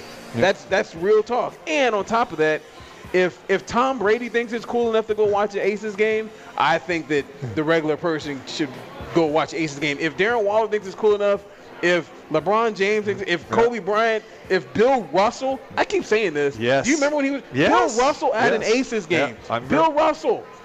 That's not Bill Russell. Are you kidding me? Like, come on. The icon. Exactly. Man, if Chris Paul, Russell, if they think it's cool enough to go watch an Aces game, man. Dave Justice. You remember seeing Dave Justice? Yes. Come on. Yeah. Hey, man. And those are just a few that catch our eye. Just a few. Yeah, exactly. Just a few. Yeah, that's great. Great point. It's great games to watch, man. And on top of that, as you said, best record in the WNBA. That's it. Exactly. And we'll be the first team that wins the championship. I said that 3 years ago. I'm saying it again. I know you echo that same thought. Yep. They'll be the first team that wins a national that wins a championship. 1,000. All right. We are here live at the Cosmopolitan in Las Vegas. You good to hang? Yeah, I'm good to hang, man. We're waiting on Sammy. It's all good. I've been late, so I'm definitely here to hang, man. There you go. You got me, player. You got me, like the Roots. Well, all right. More Warriors-Celtics breakdown. Hour number 2. We'll give you our predictions. Talk about from a sportsbook betting perspective as well, too. We got Raiders news to talk about, NFL, and a whole lot more. Hour 1 in the books. Hour 2 on the other side of the hour. TC Martin, Brian Salmon with you right here live from the Cosmopolitan in Las Vegas on this fabulous Friday. Come to the Cosmo. Huh. And the flush. Oh. The left hand flush. It's time. Live. Oh, my goodness. In the entertainment capital of the world. Bring your lunch. It's the TC Martin Show. With a flex of the muscles. Diagnosis. Look at that. Oh, my goodness. Prognosis. So he does a lot of things out on the floor, including dunk. Osmosis. Wow, he could really bounce off the floor. It's the doctor. And the hammer for Oliver. We got a 5-point game, 3 minutes to go. TC Martin. The putback by Walker. The doctor is now in. Number 2, glad to have you here at the Cosmopolitan in Las Vegas. The TC Martin Show, of course, streaming live. TCMartinShow.com. Brian Salmon in the house here today, our sports director here at News 3. And I said I'm dedicating the show to 2 of my favorite media brethren here in Las Vegas. B-Sal, hour number 1. He's going to hang. And, of course, Sam the Man Gordon from the Las Vegas Review-Journal, the pride of Minneapolis, St. Paul. That's it. We got New Orleans covered. We got Boston covered. We got the Midwest covered. Yeah. We got the Bay Area covered. We got, of course, we got the Bay Area covered. Valley Joe, as we used to say back in the day. NorCal, Warriors and Celtics tonight. Game number 4. Must-win game for the blue and gold, or I guess they're wearing a lot of black and gold now too, the Golden State Warriors. So we'll continue talking about game number 4 tonight. That'll tip off a little bit after 6 o'clock. Steph Curry on the TD Garden floor now, stretching out to that leg. Make sure he's good to go tonight. Robert Williams been nursing an injury as well too for Boston, so huge game, and we break it all down more for you here in hour number 2. We'll also talk a little Raiders, the just concluded mini camp here in Las Vegas at the facility in Henderson. We'll talk about that with my 2 media brothers here, Brian Salmon and Sam Gordon. Sam, what's going on, my man? TC, happy Friday. Big game tonight. Woo! I'm excited. I can feel the buzz, right? Being here with you guys, Sportsbook of the Cosmopolitan, I feel the buzz for game 4, and I cannot wait. You got that right. And we just got to talking about the Aces, and Sam, of course, covers Aces as well. As Becky Hammond says to me every game day, she goes, it's game day. That's it. And that's what today is. It's game day, right? Oh man, yeah, definitely feeling it, man. We got Sammy the Bull in the building. Yeah, man, he got the game day beard, man. It's fresh, it's glistening. Hey, it's glistening over here. I appreciate that. You always call Sam Sammy the Bull. Where'd that come from? I don't know. I just started calling him that. And he accepts that, huh? Of course. Yeah, I love it. That's not a bad nickname, man. No, Yeah. I like that. Yeah, it fits. I mean, he's swole. Yeah. Sammy's good folks, man. Appreciate it. Yeah. All right, Sam, so let's talk about game number 4 here tonight at the TD Garden. The Warriors find themselves down 2-1 like B-Sal and I were talking about. It's funny how the narrative changes after every game, and right now for the past 48 hours it's all been about Boston, talking about the Celtics, but let's don't write the Warriors off just quite yet. I know you picked the Celtics, Sam, on the show here last week, saying Celtics in 6 here, but as we get ready for game number 4, let's talk about what your eyes have seen in games 1, 2, and 3. Yeah, I think Boston just has more good players. TC, Boston, when you look at what Boston has, they just have more players that are capable of creating and executing their own offense. There's a lot of pressure on Steph Curry, and that's because Klay Thompson, at this stage of his career, not quite the same player he was off the dribble. Lights a little bright for Jordan Poole. Where is that offense going to come from outside of Steph Curry tonight? That's what I'm waiting to see, because when he's great and when he's playing great, the Warriors are great. And when it's more of a half-court game and Steph's not getting those runouts and those catch-and-shoot threes, and Golden State can't play with the pace they want to, and when Boston's keeping them in the half-court, Golden State really struggles to score. So I knew Boston's defense was going to be the most challenging defense Golden State's played against. It was a relatively easy path for the Warriors given their talent and their experience. But Boston went through an absolute gauntlet to get here, and you can tell. They were totally prepared, I thought, in Game 3. I thought Ime Udoka did an excellent job preparing his team for the wrinkles and the adjustments, the physical adjustments that Golden State threw at Boston in Game 2. They were ready for that, and now it's Steve Kerr's opportunity to adjust. Wondering if we're going to see a little bit more Jonathan Kuminga tonight. Boston's so physical, so much more athletic, dominated the glass, protecting the paint on both ends. I think they need a little bit more juice. They need somebody that can rebound. I would not be surprised if Kuminga gets a look tonight, given how bad they lost the boards the other night. And that's the thing, though. You just don't know which direction Steve Kerr is going to go because the Warriors are so deep. And we've seen guys who have come in off the bench, whether it was Andre Iguodala in game number 1 or, you guys mentioned Jordan Poole. He's kind of the constant, We got Moody. We got Gary Payton II, Yeah. You never know who that could be. And we've seen Kuminga in earlier series, but I would like to see more Kuminga. But, Kevon Looney is a guy that he starts for the Warriors and he gives them some quality minutes. And B-Sal and I were talking about this last hour that Looney really didn't do much in the last game. Well, he actually didn't play that many minutes. He only played 16 minutes, and he still had, and I remember what the numbers I said. He said he still had some 7 points, 6 rebounds, 5 assists. He's still put up some decent numbers. He is key, but you just never know who it's going to be night in, night out with the Warriors. And I think that is one of the luxuries that they actually have because they have so much depth, and they can hit you with that second unit can come in. Well, they're going to have to lean. I think they're going to have to lean on tonight, and I'm curious who's going to be that second scorer, TC. Because when you talk about Game 3 the other night, they got 25 from Klay Thompson. It still wasn't enough. I think we need to also address, kind of the obvious. Where's Draymond Green been?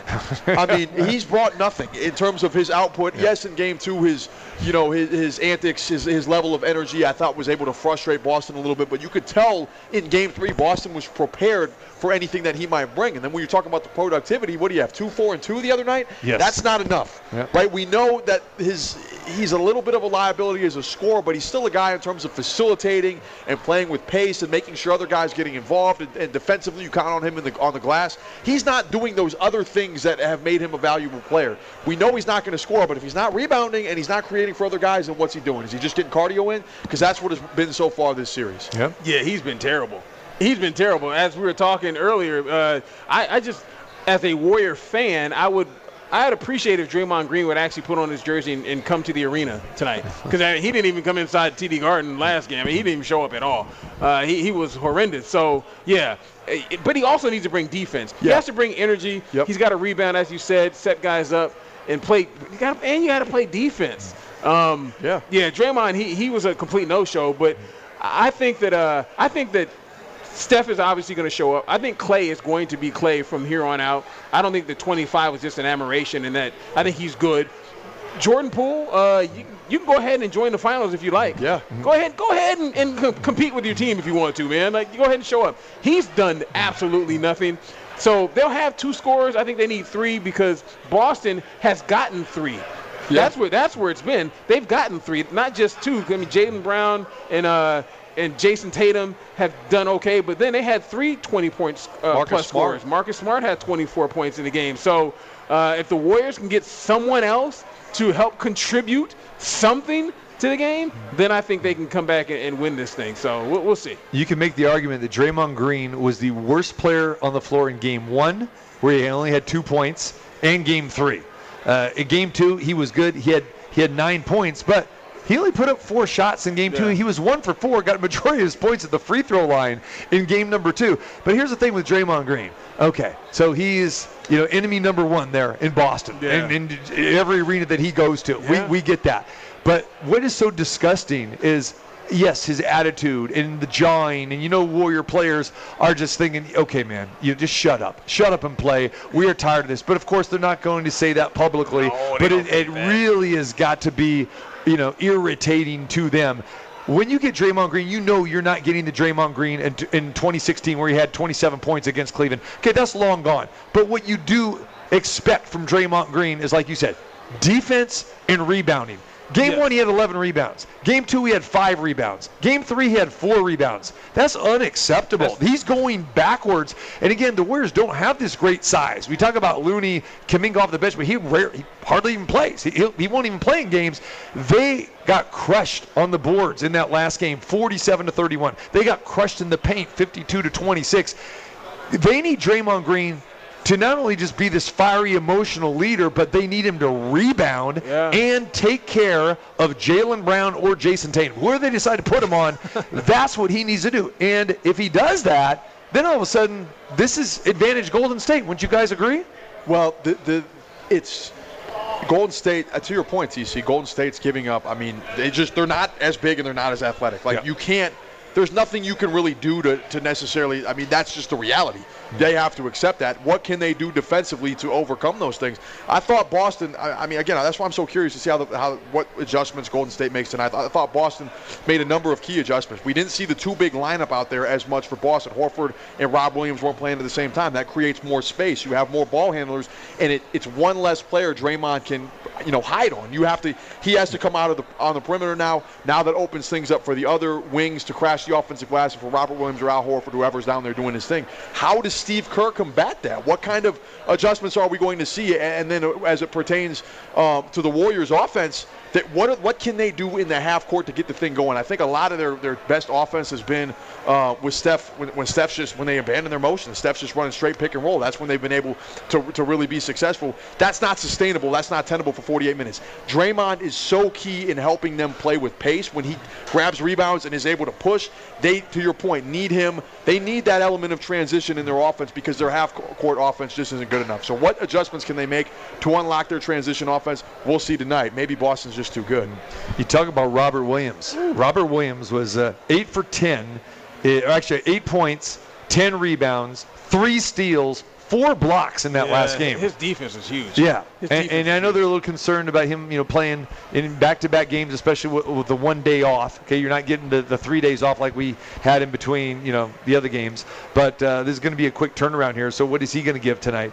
I think that's a big question here. So go ahead. No, I was going to say, I think that Williams has been great. Yeah. I don't think that his injury is going to slow him down. He seems like one of those kind of warrior type of dudes, no pun intended, that he's going to fight through that. His defense was so massive because guys going to the rack were getting it, give me that. Give me that. Guys they know that he's around. Steph trying to throw floaters, to the moon. You have to account for him. He's such a presence, B-Sal. Absolutely. So, I love what he's brought to the team. One thing I will push back on as far as his Draymond Green's teammates, I think they love him. Because I heard Williams. What's Williams' name that used to play for the Sixth Man of the Year, Williams? Lou Williams. Lou Williams. Right. Lou Williams on a Knuckleheads podcast talked about Pat Bev and how he talks crazy and he's like Draymond Green basically of his team. He said 400 out of 400 players in the NBA will want to play with him. And I agree with Draymond Green. I think 400 out of 400 NBA players want to play with him because if he's on your team, you love him. If he's on the other team, you can't stand him. Even with his antics, but along with the antics, you got to bring a game along with it. You got to make an impact. You got to bring a game. You got to bring a game along with it. I think that the Warriors here tonight, they get something from Draymond Green, they're going to be good. I think they get something from Clay and Steph, they'll be good. But they need someone else. Jordan Poole, I think, is one of the people whom needs to be a third scorer. Someone's got to score or help score, and Draymond's got to not be Ben Simmons. Here's the thing, though. There are some of those Warriors that are still around, going back, to 2016, when Draymond Green, had too many technical fouls, had to sit out Game 5, and you could say he was a big reason why the Warriors blew that 3-1 lead against Cleveland. There's no question about it. The narrative, definitely changes about the so-called dynasty or whatever you want to call it with the Warriors. Kevin Durant still may be a member of the Warriors. I mean, that is legit. Here's what you don't need. You don't need Draymond Green to be a distraction, because going into this into Boston. In the last game, that he was going to be, the crowd was going to give it to him. He was going to give it back. You don't need him arguing with referees. But here's another element that not a lot of people are talking about. Some people are talking about it, but we haven't talked about it yet. You do not need, in the midst of the NBA Finals, to hear Draymond Green talk about that he is the greatest defender in the NBA history. And this is what he's saying. He said that during the series? Yes. Yeah, he said it at the beginning. And it's like, you don't need to say this. Like, I need more respect. I'm the greatest defender ever, this and that. These guys can say this, say that. You got to turn that off, and you got to shut up and play. And you got to shut up and produce. I'll say this. for Sam, and then I'll let him have it. If you're going to say that, don't talk about it, be about it. That's my point, exactly. But and I will say this as well. As a competitor, sometimes he may be saying that to get himself going. Yeah. You know what I mean? He's saying that to get himself going. But at the same time, man, you got to be smart enough. This guy's a veteran, man. Show me. You know? Show me. Well, this is who Draymond. I mean, it's just part of Draymond. It's part of who he is, and Draymond's one of those guys like a 90-10 guy. Like 90% of what he brings, you love. And as a result, you live with the other 10%. I like now, that, maybe Draymond at this stage of his career, because he's not much of a scorer anymore, maybe he's an 80-20 guy or 75-25 guy. Right. But overall, when Draymond is on and he's playing well, we understand what a massive difference he makes, and that's the thing. He's been neutralized in this series. So if you forget about the offense, he's not a guy you can count on offensively, but again, he's such a crucial part of what they do defensively and of their pace and tempo offensively. Not with his scoring, but with his ability to get everybody else going and make a little bit in transition. So, there's a lot of pressure on him tonight, but it's not just him. It's on all of Golden State. Steph Curry has come to play this entire series. Yes. He needs guys to come with him. Steph by himself against a Boston Celtics team where you got 7-8 guys that can all play both ends of the floor. 7-8 two-way guys and two, top-end players in Jaylen Brown and Jason Tatum that are capable of getting 30. You need more guys if you're Steph to come with. That's the trick. Boston is so good defensively, and they're so sound and so physical that they are making it really hard on everybody else on Golden State. Steph's going to get his. Who is coming with him? You know what, Sam? I said this earlier to TC. I think that Steph, as you said, he's been playing lights out. He's been the best player, I think, in the playoffs, in the series so far. But I think in this game, Steph needs to have a 40-point game. He might. He needs to, you know what I mean? Like, I think he's given him a lot, but I think he may need to give him a little bit more if you're not going to get, as much from his help. I mean, you know how it is sometimes, B-Sal, right? Like, Golden State, we know that they play a beautiful brand of team basketball, and Boston is, ready for a lot of those actions and their motions. Sometimes it just takes the superstar taking 35 shots, right? Yeah. Steph might, maybe there's going to be an instance in this series where Steph, where there's a game that calls for it. Maybe that's tonight. We know that's not in Steph's nature, but he'll take 28, 29, 30 shots if he has to. Yeah. And that maybe that's tonight, depending on how the game plays out. And it could have been game one in a sense. Like, remember he went nuclear in the first period, but. Boston, their defense kind of stepped up a little bit. But also, in my opinion, I think Steve Kerr, he needs to work on his rotations, man. Like, if somebody's super duper hot, don't put him on the bench just because this is the time that he normally sits on the bench. And that's what happened in game one. Exactly. I think Steve Kerr was almost as responsible as Boston's defense was to shutting Steph down. No question. All right, guys, there are some trends here that point to this game here, and I want to get your opinion on this. All right, so the Golden State Warriors are 5-0 in the playoffs after a loss. The Boston Celtics are 3-6 after a win. The Boston Celtics have been wildly inconsistent through these entire playoffs, losing games on their home floor to Milwaukee, to Miami, 2-3 to Miami, and now, they won the first game here in Game 3, but if you're a Celtics fan, you're kind of knowing that, is this going to be that clunker, especially knowing the Warriors, are going to come with that championship medal, tonight. Give me some thoughts on this, Sam, from an inconsistent standpoint. Why are the Celtics so inconsistent? They're a really weird team, even within the flow of games, right? They'll play quarters where they look unstoppable and where the ball's moving and they're getting out 18 turnovers in a game. And then they'll have these 8-minute stretches where their offense just looks atrocious. It's such a weird team. I think ultimately what I think that's a byproduct of is you have a lot of guys that can put the ball in the basket, and you have guys that are capable of making plays for other players. But you don't have a traditional point guard floor general in the sense of knowing the tempo and timing of the game, how to get everybody else going, how to organize things. Marcus Smart, for as good as he is, and he's an excellent player, that's not his forte. So as a result, you're having to kind of figure things out on the fly, and it gets really, really clunky at times. There's not a perfect team.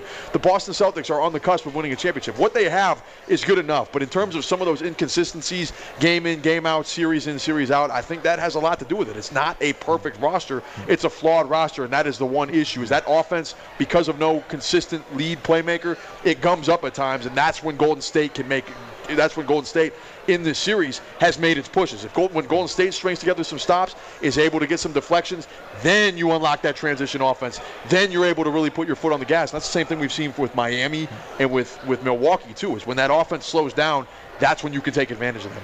Yeah, no, that's absolutely that's a very good point.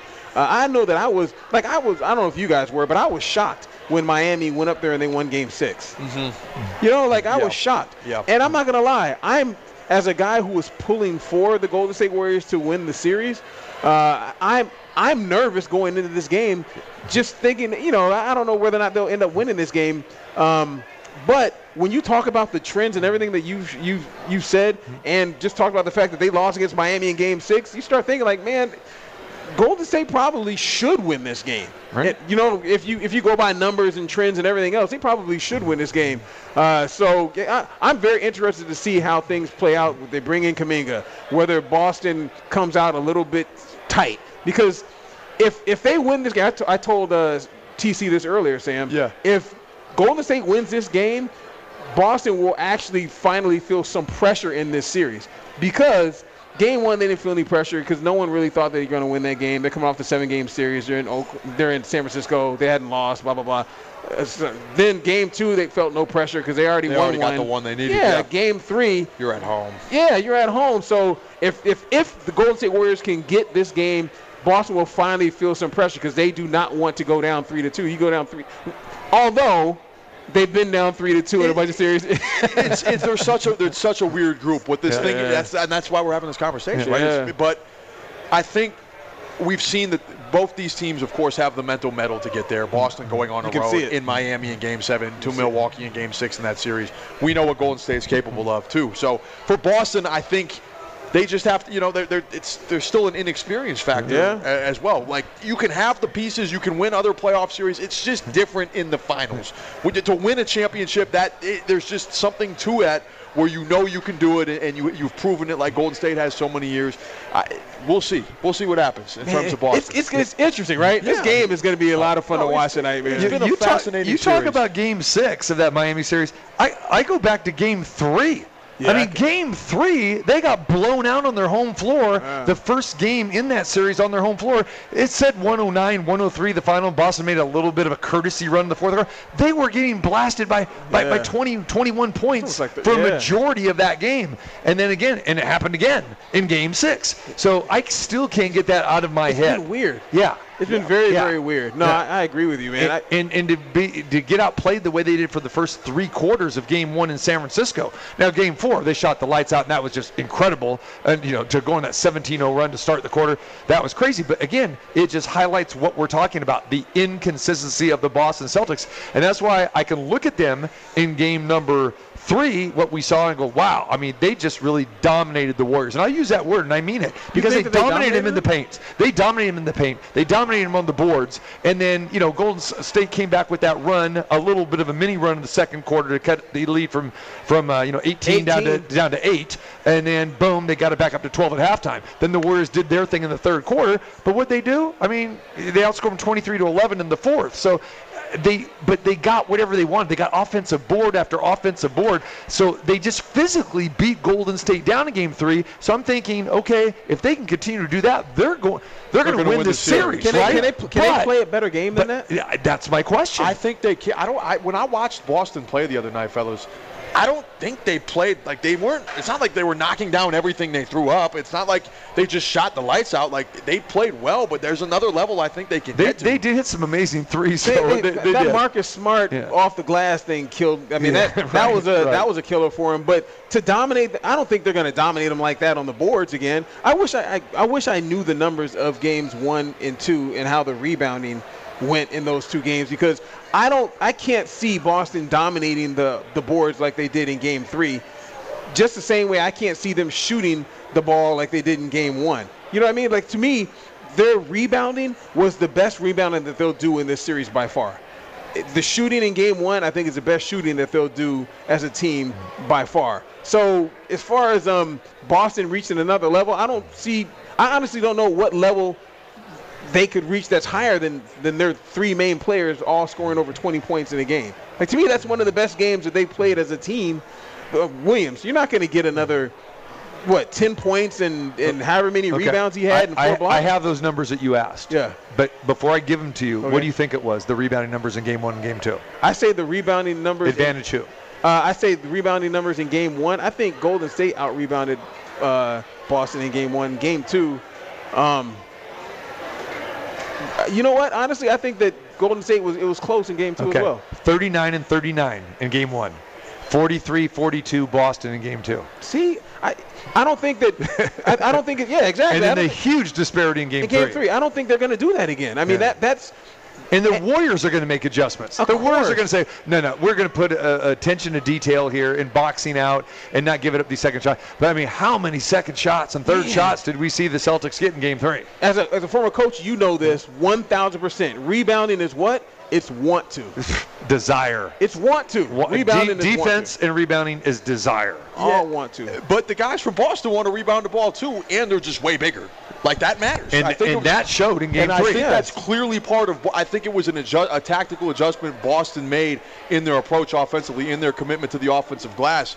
Golden State's transition game is something you have to account for, right? So you might – I can see, not attacking the offensive glass or not necessarily crashing. You could tell in the fourth quarter and in the second half of the other game, go after – pound the offensive glass. They have a size advantage. Not only can that wear out Golden State in this particular game, but you're taxing Golden State throughout the course of the series. Right. So what can Golden State do to combat that? We'll see. That's what makes this series so interesting. Styles make fights, right, guys? These are two teams that are completely drastically different in terms of personnel and style. And it's Golden State's chance. It's Golden State's opportunity to make some adjustments and counter. But to TC's point, though, Boston only had an advantage rebounding in the third game.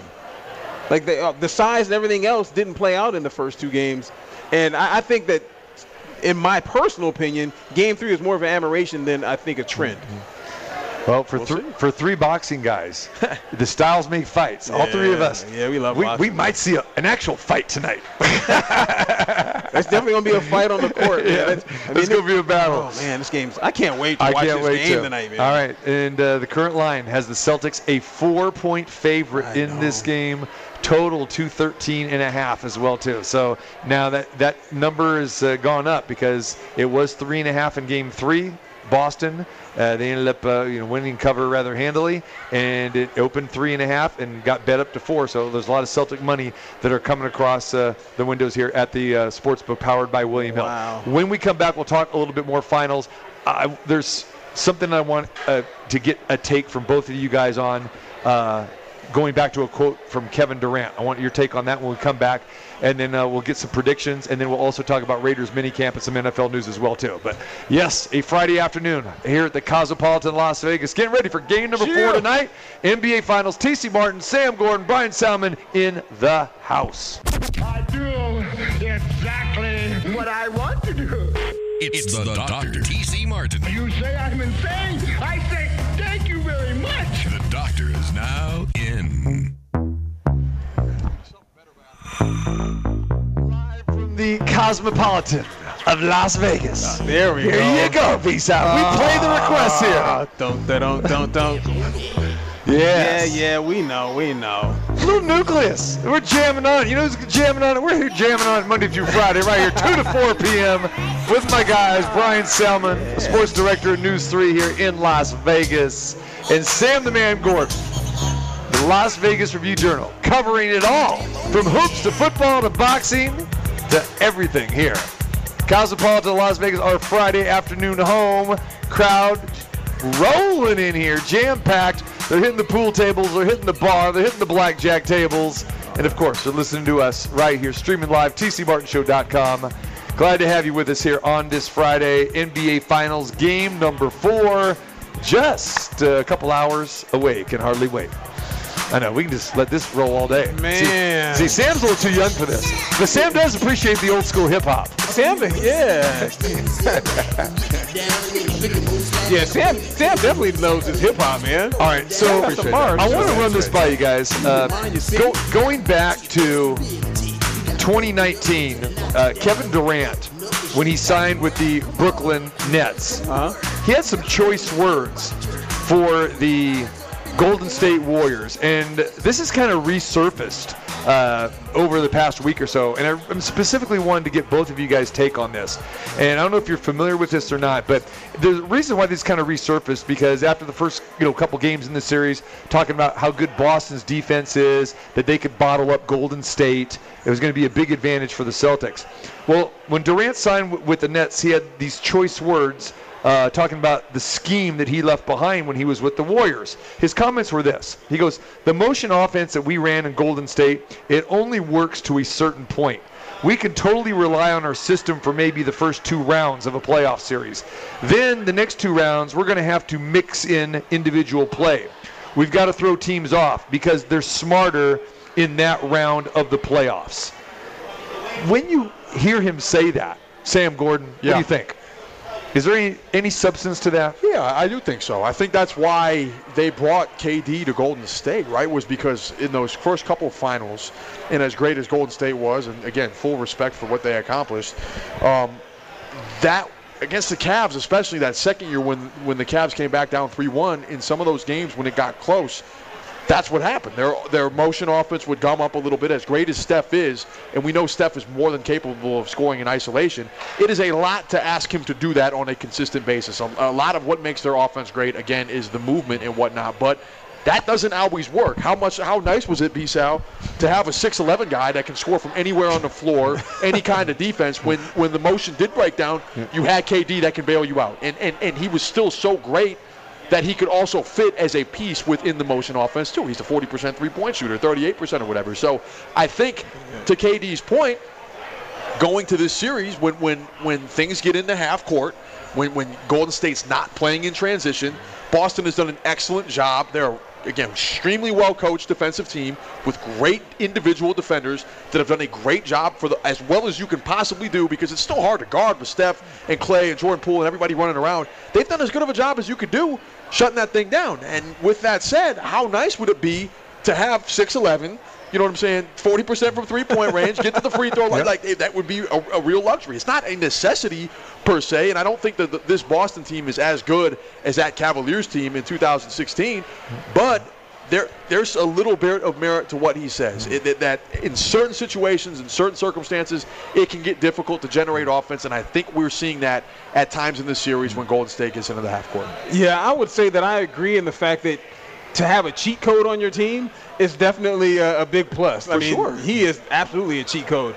But I think that they do have individual players. Steph Curry, I mean, too, we've been talking about this. He's been scoring a ton. So, I mean, he's been doing well. Yep. But he hasn't had any help with someone who can get – like Jordan Poole hasn't gone off where he's been able to just go get himself a bucket. Right. You know what I mean? So they're missing that secondary person that can actually break down the defense. And as we've seen with Boston, they've had guys at least 3 of their players have been able to get their own bucket. Marcus Smart was going to the basket and getting his own buckets this past game. So there's 3 guys that can get their make their own offense. Yep. So you definitely need something like that. But I will say it's not to say that the offensive system that the Golden State Warriors does not work in the finals. But, yeah, I mean, you always need – and you need that – and the playoffs are different than the regular season where your offense is – people aren't going to game plan, and you're only going to game plan so much. You know what I mean? So you can run like the cuts and the curls and all that kind of good stuff. You need some individual good play in the finals. So I think Golden State has been knocked unfairly for saying not having enough one-on-one creativity, because Steph Curry is one of the best. And then saying that teams, like Durant said, teams have learned how to defend that. I'm not really buying that. I understand what KD's saying to a certain degree, but it's saying that, okay, once the finals comes, people have figured out they don't have any creativity, and that you learn how to defend them. I think that's hardly the case at all. I mean, Curry is one of the best creators in the game. Despite his size and not being a bulky guy, this guy can get off any shot he wants from anywhere on the floor. And we know, I mean, smart basketball people know he's not just a three-point shooter. This guy can penetrate down the lane. He's got the mid-range game. He's got the short game. He's got the baseline drive. He's got the step back. I mean, he's got everything, and he's one of the best creators in the NBA. So, he is. Yeah, to say that they don't have that individual play, I think, is a misnomer. And even Klay Thompson has it, despite him coming back from the injury. he still has that. And you know who's got it? You just mentioned it. How about the move that Jordan Poole did on that baseline? That was pretty. Amazing. He needs more. They need more of that though. Like Poole can do it. Clay not as much as going to the basket. He can post up. He can do a nice little pull up, which he's good with. But Poole, they need Poole to be. Poole needs to score at least 15 to 20 points. He needs a 20-point game. If Poole can get 20 points, then they win the game. Yeah, it's just to me so far, and things change. He's a more than capable player. It just seems like in this series the lights are a little bright. I'm getting big. Oh, I agree. I'm getting big 2012 James Harden vibes when he was with Oklahoma City. I agree. Those are the vibes I'm getting from him so far. Of course, he's young. Yeah, he's young, and you know that he is, and that's one of the I guess not necessarily issues. Golden State's still obviously right there within the series. They win tonight. They're right back on track to win the championship, but.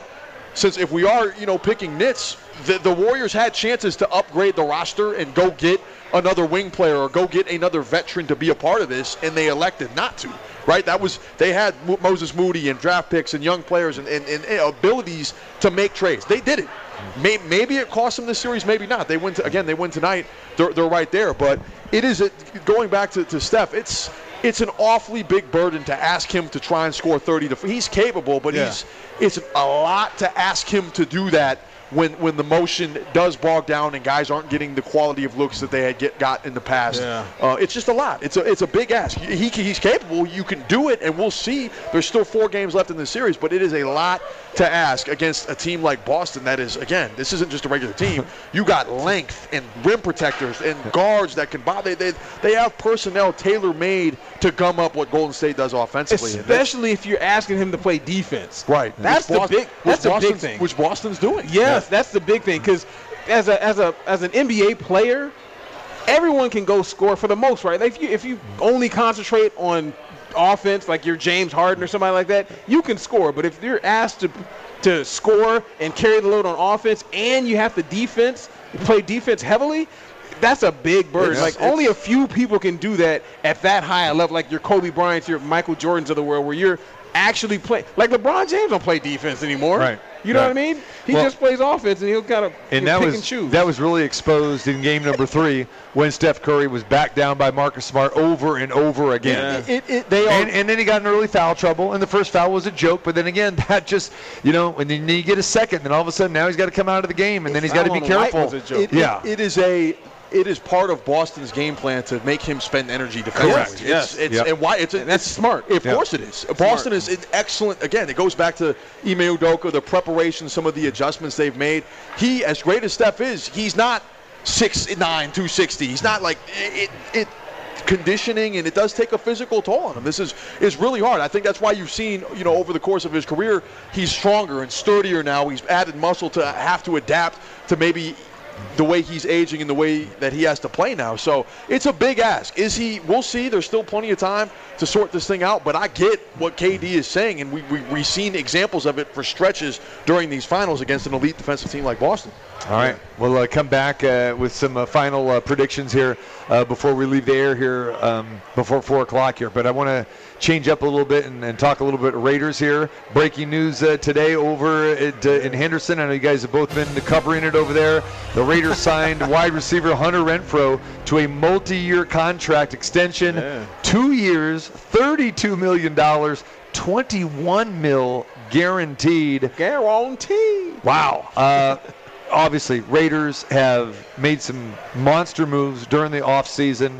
We talk about Devontae Adams. You got Hunter Renfrow. You extend him. Chandler Jones on the defensive side of the ball. We've talked about that before. But talk a little bit about just the vibe of the mini camp there this week, guys. And then specifically, let's talk about what Renfrow means to this Raiders offense. Yeah, I think it's just very much, B-Sal, very foundational, right? Yeah. That's all they're trying to do right now. You're just trying to introduce concepts and principles and develop a sense of what Josh McDaniels and his new coaching staff, what those expectations are. So from that standpoint, I think the energy's been good. Guys are competing. It's been competitive. I think you're seeing guys hold themselves accountable, hold each other accountable when they're out there at practice. You're seeing guys, if they miss if there's a penalty, running a lap or doing some push-ups, things like that we didn't necessarily see under John Gruden's, under John Gruden during the John Gruden era. With that said, it's a lot of good energy. And in terms of Hunter Renfrow, Now you're fitting him into an offense where he has one of the best all-around receivers in the league in Davante Adams and Darren Waller. So now not only is he just the way that the pieces fit together on the perimeter, it's perfect. It's a perfect fit. Somebody that can go deep, somebody that can in Waller that can do all kinds of things and go over the middle and do these things, and then you have Renfrow as the technician operating out of the slot. So this offense is shaping up, provided the offensive line is stable, and that's still where I think the biggest question marks are with Hunter Renfrow and Darren Waller and Davante Adams and Derek Carr. Should everybody remain healthy, you have the potential to have a top 5, top 6 offense. Now, there's a lot of variables that need to produce and everything has to mesh, but in terms of potential, it's there. And we heard Davante Adams say yesterday, potential is not anything until we actually do something with it. They have to do something with it, but the capabilities could be very explosive. Yeah, piggybacking off of what Sam said, I'll even go a little bit further. I think that potential, as far as like with the players that they have on offense, I believe that they have the best offensive talent in the AFC West. And that's a bold statement. If you think of what Kansas City lost and what the Raiders gained, and San Diego, oh, that's terrible. No, it's not. I mean, we still do it. So Los Angeles. I think that what Herbert has, I don't think it's as good. And you throw in Josh Jacobs on top of that as a running back who's in a prove-it year, then they have. And they got depth at running back too. Yes, and Kenyon they brought Drake behind, and now they brought in Robinson White as well from Kansas City as well. Yeah. I think that they have absolutely potential to be a top 5 offense. And to me, I've said this, and people say whatever. Derek Carr to me is a top 10 quarterback. So you have that. I think that the sky is the limit for the Raiders offensively. And as far as mandatory minicamp goes, I think it's one, we have seen the Bill Belichick Patriot Way effect over out there with the team practicing 5 miles away. You can't see anything. But besides that, you can tell that Josh McDaniels and his staff are being very particular. They're very detail-oriented. That's some of the things that some of the players have talked about. The defense is much improved with Chandler Jones. I love the energy between him and Max Crosby. It was there with Yannick Ngakoue, but you can see it's even kicked up a notch with those two. I think the defense is going to be good. The defensive backs are probably the only place that they're kind of, they're going to have a little trouble. And I'll end with this. Derek Carr said this during his press conference that he took less money. Max Crosby took less money. So the guys, they could keep players on their team, players like Hunter Renfrow. So clearly he got his bucks. Right. And now we're all waiting. Darren Waller, he's going to get his money. It's not like I don't think that there's going to be an instance where the Raiders try to, franchise tag him, where they treat him terribly. Not a guy like that who could be like a franchise player, so to speak, on your team. He's going to end up getting his money. So you keep that core together, foundational pieces as Sam put. Man, I think that the Raiders are going to be doing their thing, man. The Raiders definitely have improved their team in the offseason on both sides of the ball. You are going to get a new head coach in here, another new system for Derek Carr and this offense. The two key areas, and you each hit one of them. The offensive line, like Sam said, and then the DBs, like you said, B-Sal. Those are big question marks. But with this offense, and we just talked about it, I mean, basically, all-stars – the wide receiver, tight end, the slot, and say what you want about Derek Carr, even though he hasn't won a playoff game. But no, the skill set is definitely there. There's no question. Drop that in there real quick. Well, I'm not going to dispute you saying he's not a top 10. I will agree with that. Yeah. I'm just saying. That's a fact. But here's the deal. From the national perspective, people out there are still thinking this is an 8-win team or a 9-win team. Wouldn't you say that if the Raiders don't, win 10, 11 games this year, that this is going to be considered a major disappointment because the money they have spent and the personnel on that offensive side of the ball, you're right. I mean, I think you could make that argument. They are the best. They're one of the best offenses in the entire AFC, and they could maybe overtake Kansas City from an offensive standpoint, personnel-wise, in the AFC West. But what do you say to those that are saying this is still an 8 or 9 win team? Well, it's clear that there are, based on the offseason approach, that again, this is just based on the way they've spent money, how aggressive they were. It's clear the playoffs, that's not enough for Mark Davis, right? You don't make these changes. Right. If you're cool with what the status quo, they wouldn't have made all these changes. the fact that they have been this aggressive indicates to me that there are expectations internally of not just making the playoffs, but winning a playoff game or games. Now, with that said, the Raiders got better, but so did pretty much everybody else in the AFC West. Take Kansas City out of there. They're still they're still going to be good because of Mahomes and Andy Reid and whatnot, but I don't think they got better because of the loss of Tyreek Hill. I agree. We know Denver got better with Russell Wilson. Now you have an all-pro caliber quarterback in the mix, and we know the Chargers got better because Justin Herbert is still on his rookie deal, and you're able to splurge on that defense. Right. J.C. Jackson, Khalil Mack. So it's not going to be easy by any means, but the expectations internally, I would guess, are 10 or 11 wins. And quite frankly, those should be if that's the case, then externally, that's the standard that the Raiders should be held to. If they don't make the playoffs, yes, this would be a failure. There's no question about that. 1,000% what Sam said. 1,000%. I would say, and I'll repeat it. I think that they're definitely, to me, offensively, I think on paper, they're better than Kansas City on paper. I think offensively, on paper, they're better than the Chargers because, as Sam said, they spent most of their money on defense. Mm-hmm. I think the Chargers' defense on paper is definitely better than the Raiders. But last year, the Raiders they split with the Chargers, right? I mean, they beat the Chargers to make it to the playoffs. Yeah. So, and they got better. Both teams got better. So if you say both things being equal, both of them got better equally, the Raiders still should have a better team than the Chargers, essentially. And as far as Denver, they got better, but they just got Russell Wilson. How did Russell Wilson do with just himself in Seattle? Yeah, and I think there's still major question marks there from a coaching standpoint, from a defensive standpoint with Denver as well too. And what weapons? And I love Russell Wilson. So do I. But what weapons does Russell Wilson have? Exactly. Yeah. He's got Judy, right? Those are question marks. Is Judy even playing? Yeah, Judy, Cortland Sutton. But Denver had, they got players on defense and stuff like that. It's understandable why they took that risk and why they pushed all the chips in. I get it. They feel like they feel we don't. I guess it's unclear how good that roster is because they haven't had a quarterback. So I hear what you're saying on that standpoint. The conversation we're having, it goes to show you this is a wild It's going to be interesting, right? Yeah. This is the wild. This is the best division in football, bar none, where you can make a case for each team reaching the postseason. There's a case to be made. So every year, it seems like that title of best division in the league shifts, and this is the AFC West chance to wear that title. Yeah. What's Sam better than the NFC Central? With your Vikings? Yeah, it certainly is. It certainly is. There ain't no question about that. He's been suffering for years over here. Hey, decades.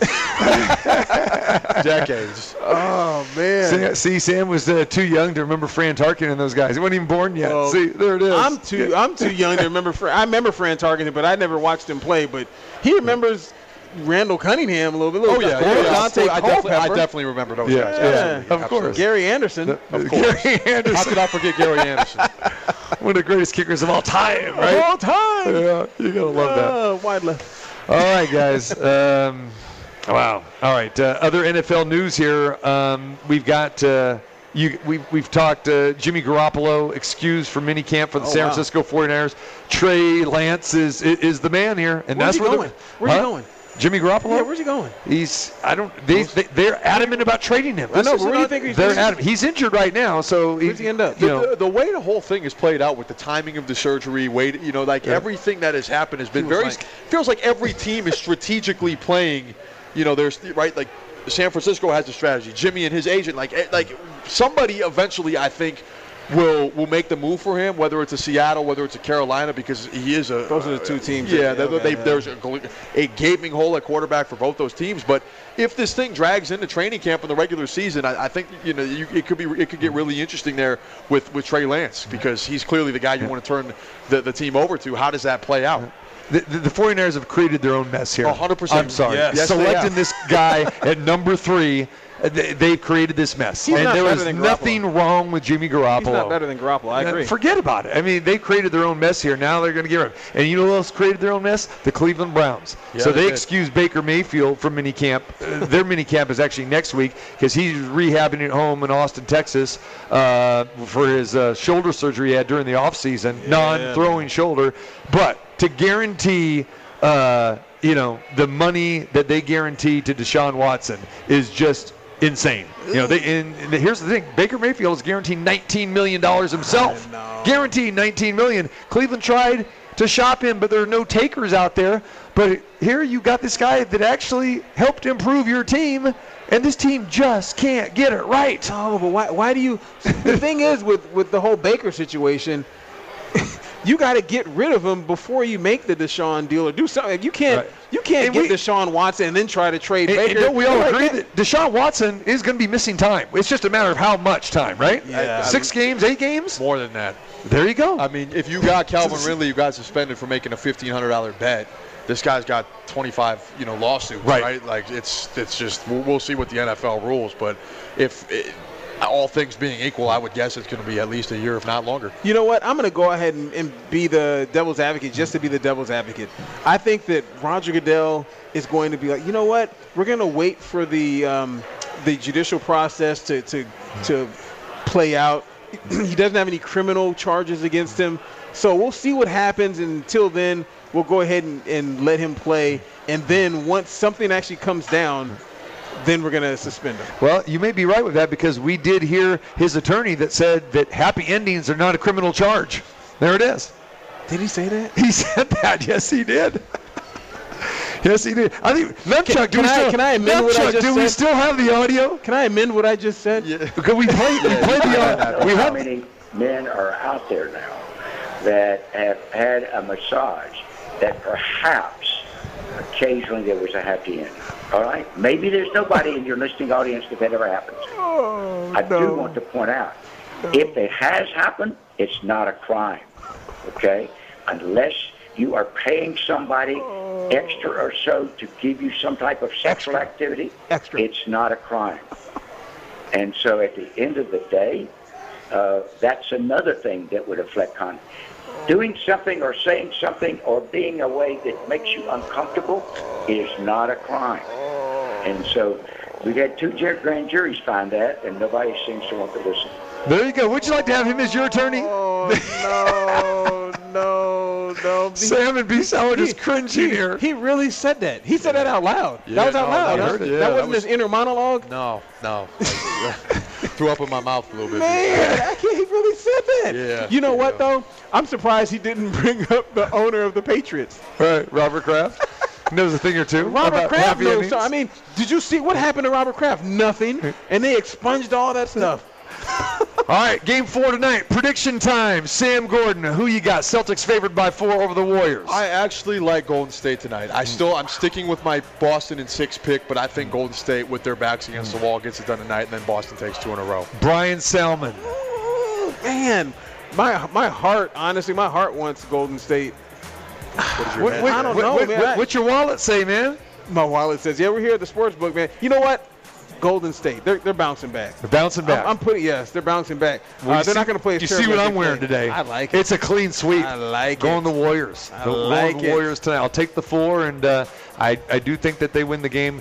This is the ultra focus game. It has to be for the Warriors. Yes. From Draymond Green to Steve Kerr to Steph Curry to Klay Thompson to everybody here, and getting that bench production. I think if the Warriors have any shot of winning this series, they have to get the W tonight, and then the narrative will change, guys, as it changes after every game, right? It's a series. And then the Warriors will have 2 or 3, going back to San Francisco. So we'll see. Oh, B-Sal is popping. He's locking. A little flashback. There it is. I was wondering, where we at with Jam On It? Come on now. All right, guys. We're going to ride Jam On It all the way out here. Sam, I appreciate you being here, as always, my friend. Appreciate you. Hey, good talking to you guys. Enjoy the game tonight. And have a great weekend. And B-Sal, appreciate you guys always for being on the show on a regular basis, and to get you guys both down here at the same time. We'll do more of this, of course, as we approach football season as well, too. Man, it's been dope. Good stuff. All right, I want to thank Sam Gordon from the Las Vegas Review-Journal. Make sure you check out all of his stuff. Great columns that he has each and every week at the LasVegasReviewJournal.com. Sammy's the man. He is. And then Brian Salmon at News 3. Check him out just about every night. Just about every night. Especially the Sunday sports night, which is outstanding. Thank you, TC. I appreciate that, man. And you will see these guys at Aces games all the time as well, too. Great stuff. Covering it all here in Las Vegas. Football, boxing, the UFC, WNBA, all that. All of it. And maybe soon, the NBA. Man, let's do it. Let's do it. All right, I want to thank Numbchuck back in the studio. If you miss any part of the show, go to the website, tcmartinshow.com. Check out our interview from Olden Polynice yesterday, who's guaranteed a Warrior victory tonight. Go listen to that before the game tips off at 6 o'clock tonight. Great stuff there from OP. And, of course, we'll catch you next week right here. Monday through Friday, 2 p.m. right here. Have yourself a great weekend.